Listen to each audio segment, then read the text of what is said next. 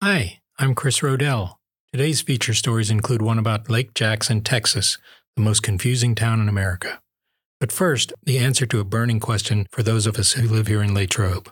Or is it those of us who live here in Latrobe? Hi, I'm Chris Rodell. I've written stories and features for just about every major magazine or publication in America. This is the All The Crayons Podcast, where I'll share those colorful stories with you. Is it Latrobe or is it Lay-trobe? My scripted answer for that one is satisfying only to connoisseurs of small-town snark. To me, I say it's always been Lay-trobe, because Latrobe sounds like a bistro on the banks of the Seine River, where Chablis-sipping sophisticates nibble on biscotti and brie. And anyone who's ever been to Lay-trobe knows Lay-trobe ain't gay Paris. And this was said back before gay Paris was loaded with disparaging subtext. I think my answer captures the spirit of Lay-trobe, gritty, unpretentious, a little down and dirty. Why I felt this should be emphasized over Latrobe's culture, philanthropy, and artistry is a matter for the pop psychiatrists. Lay-trobe or Latrobe? If you believe the results of a highly unscientific online poll conducted on the You Know You're From Latrobe If Facebook, the locals in a landslide 75% say it's Lay-trobe. Respondents say it may have started out as Latrobe, but it became Lay-trobe for every high school student on raucous Friday nights when the school cheerleaders began to rev up the crowd. All the cheers and school songs led right to Lay-trobe, and that's what sticks. Let's try it. Give me an L. Give me an A. Give me a TROBE. What's it spell? Well, it doesn't spell la, it spells lay, as in yay or hooray. Pronunciations taught by ceaseless generations of choral teachers instructing how vociferously sing the Latrobe alma mater reinforce its Lay-trobe. Oh dear Lay-trobe High School to you. I apologize, I don't know the melody. We pledge to be loyal and true. And while we're at work or play, we honor and love thee for a dear old Latrobe High, dear old Latrobe High. Still, Lay-trobians' argument has much support in the way of factual merits. If you dig a little deeper into the word roots, you'll find grapevines. One source says the word has 17th century Germanic origins. The name is believed to derive from the Middle High German Trube, meaning grapes or of vineyards. A bunch of grapes? I say this with affection, but my money would have been on a bunch of nuts. Aristocratic origins is a surprise. Besides Arnold Palmer, the most aristocratic figure from around here is a puppet who answers the name of King Friday the 13th. Royalty would seem to weigh in favor of the regal la instead of the guttural lay, with those sexy implications. A site devoted to proper pronunciation seemed promising, but in typical internet fashion, what seemed to bestow resolution only compounded confusion. It offers, for this two-syllable word, a whopping 74 pronunciations. It gets worse. It's not a definitive list. It's Youglish, a YouTube-like site that shows 74 different speakers saying the word Lay-trobe in various speeches. A music historian mentions it in regards to the town namesake Benjamin Latrobe. The man was well-rounded as his namesake town was destined to become. I enjoyed hearing one woman with a beguiling Australian accent talk about the challenging work environment in the Latrobe Valley. She said automation was taking away jobs, but she optimistically said whole new industries involving creative solutions would replace them. For instance, she said, the Latrobe Valley is magnificent and would make a wonderful place for a tourist wine trail. Now that's my kind of problem solver. I wonder if she knows Lay-trobe origins involve bunches of grapes, or if she's just prone to giddy bursts of spiritual serendipity. The Australian city of Latrobe has a population of 73,275 people. Indeed, the website makes it seem like a very scenic place to go for a guzzle. I emailed the city manager to ask how they pronounce Latrobe, if there's anyone as famous as Palmer or Rogers from there, and if they feel any kinship with us here in Westmoreland County. I didn't hear back, which I found rude. Their loss, I was going to mail them a banana split. I sought answers from the browse-worthy howmanyofme.com website. Tagline: there are 329,463,944 million people in the United States. How many have your name? As always, before getting down to business, I let my mind enjoy a pointless ramble. The results? In the U.S. right now, there are 3 Christopher Rodells, 66 Arnold Palmers, 453 Fred Rogerses, and for the umpteenth year in a row, 0 haphazards. Haphazard was the name I used on my first fake ID. And there's not one single Benjamin Latrobe alive in the land. But there are 122 Latrobes in America. I lucked into talking to one who is a blood relation of our town namesake. He's Charles Rusty Latrobe of Moncton, Maryland, popular real estate agent for 40 years.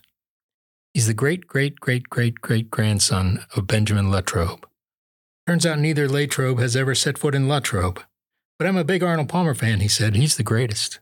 Okay, then for our purposes, you qualify as an expert witness. So is it Latrobe or is it Lay-trobe? It's Latrobe. It's always been Latrobe. He pronounced it Latrobe. So I and many others have been flat wrong all these years. Latrobe does sound French. And like the French have on occasion done throughout history, I surrender. I was wrong. The grid is gone, the sophisticates have won. Latrobe is a French-sounding place after all. Well, la-di-da. Or is it lady-day?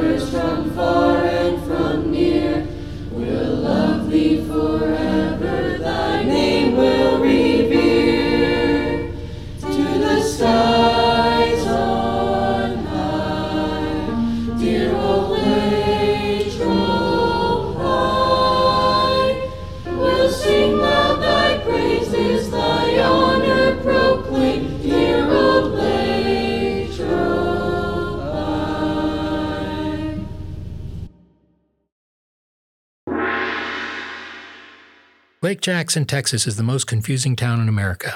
In these times of tumult and upheaval, it's easy to feel bereft. But where should you go when you're sure you've lost your way? You might want to start in Lake Jackson. One peek at the local map and you realize Lake Jackson's the way to go. Longtime city manager Bill Yenny told me all about it. We have this way, that way, anyway, circle way, parking way, winding way, and we have his way, which runs behind the local church. About 50 miles south of Houston, Lake Jackson, population 26,849, is to sensible civic planning what Abbott and Costello are to baseball play-by-play shtick. Yenny said, "It's not uncommon to give people directions that include some variation of take this way 3 blocks and make a left on that way until you get to any way," which invariably provokes the confused response, "Which way?" Yenny says, "That's when you have to correct them and say, no, that would be the wrong way." Blame a harried secretary to town planner Alden B. Dow, but Dow was stumped how to name the names of the streets and instinctually resisted common names from conformity-bound grid cities. He expressed his exasperation to his secretary. "The story is," she said, "don't ask me, you've got all these streets going this way and that way." He said, "Perfect, that street will be this way and this street will be that way." Bob Sipple knows. He remembers getting hopelessly lost as an executive for Wholesale Electric in 1981. He first visited Lake Jackson. He said, "I drove around and kept seeing these crazy signs. Didn't think I'd ever find my way out. I completely lost my sense of direction. I said to my wife, Lori, honey, you better get used to this place. I don't think we're ever going to get out of here." Sipples never left. He became mayor in 2006. The confusion, he said, is an accepted way of life in Lake Jackson. "I've never heard a single complaint about it," Sipple says. "People think it's quaint and have really come to identify with it. It's really become an essential part of Lake Jackson's charm." It's not too confusing for a man who at his very core is a staunch proponent of fiscal clarity. Yes, Libertarian darling and former U.S. Rep. Ron Paul calls Lake Jackson home. It's where he practiced OBGYN before turning to politics. His congressional office is on West Way, which used to be Which Way, until the mid-1980s when bankers interested in locating a branch there persuaded officials that a financial institution on a street named Which Way might breed concern with customers seeking stability. Yenny laments that some of those charms have fallen by the reverse of what otherwise would be known as the wayside. The street that tracks past where the town's little regional landing strip used to be is now called Abner Jackson Parkway in honor of the town's namesake. Yenny said he preferred it when the old airport road was runway. The loss of whichway and runway, also due to precautionary business considerations, chagrins the mischievous banter of Yenny. Still, he sees opportunities everywhere. He dreams of a day when he can ceremonially sever ribbons on splendid tree-shaded thoroughfares with names like My Way, Your Way, Our Way, Yonder Way, Highway, Parkway, Right Way, Out of the Way, and By the Way. Clearly, he'd find a kindred spirit in a long-ago motorist whose creativity nearly earned him a bureaucratic liberation from a careless driving citation. The guy was caught going the wrong way up a one-way street and said he thought the signs were typical of Lake Jackson. He says, there are parts of his defense that I can certainly admire. Colorful living tip number 360. Aspire to one day be as happy as all the girls in the hair commercials. They make having really great hair seem utterly euphoric. Probably is. Yeah. It's probably cool to have good hair. Question. How long before the United States Postal Service starts delivering humans? That the post office loses billions each year should come as no surprise. Postage is way too cheap. It's still miraculous to me that any individual organization can deliver, say, a poetic poem from New York clear to San Francisco and have it only take 4 days and cost just 46 cents. Of course, those same two hypothetical lovers could porn Skype for free, and today everything is all about instant gratification, and that's the problem. Needs to do something radical to re-engage the public. Needs to begin mailing people. The idea occurred to me last evening when I was sitting in the bar and Mailman Joe walked in and announced he was going to order a drink in Klingon. And he did. Or so he said. There were no Klingons in the bar who could verify the authenticity. Tuesday must be Klingon bowling night. Either way, the English-speaking bartender responded with what I guess you'd call working man sign language. He flipped him off, brought him the same drink he always drinks. But Joe's a perfect example of why people still love the creaky and often inefficient postal service. It still has a human face, even when it's speaking Klingon. Most of us grew up with a regular mailman or woman showing up nearly every day with a smile and a stack of mail, often containing actual human letters for us to cherish. People still connect to mail carriers. Take Joe, always a lively source of conversation.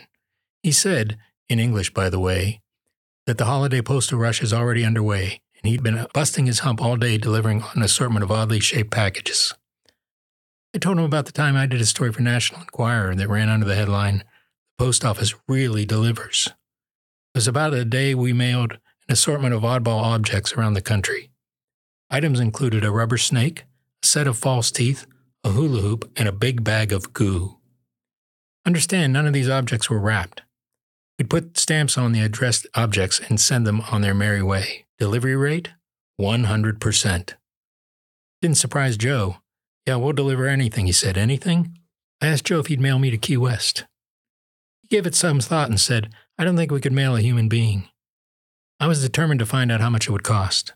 I asked about the cost of shipping a 190-pound package that far. You couldn't get a package that weighed that much up on the scale. What if the package could climb up on the scale itself? I'd stumped him. I could see he wanted this to work. He's a real idea guy, and he could figure out a way to earn the Postal Service more revenue. Maybe he'd get a better route where poodles outnumber the Rottweilers. I could walk Joe's route with him and deliver the other side of the street, further slicing postal expenses. Multiply that across the country and imagine all the added revenue. Most of today's mail is aptly considered junk. Many kids today get their Aunt Minnie birthday wishes through social media. They don't know what it's like to open the mailbox and discover the joy something so human as a handwritten letter can bring. So just imagine the joy and revenue it would bring if during the holiday season, the post office delivered something truly human. Hello, Aunt Minnie. In case the old babe speaks Klingon, that'd be Nukduak, Aunt Minnie. Thanks for listening. Please continue to listen, check in every week, rate, review, and follow all episodes. Follow me on Instagram. Special thanks to Matt Fridge and the gang at Headspace Media in downtown Lay-trobe.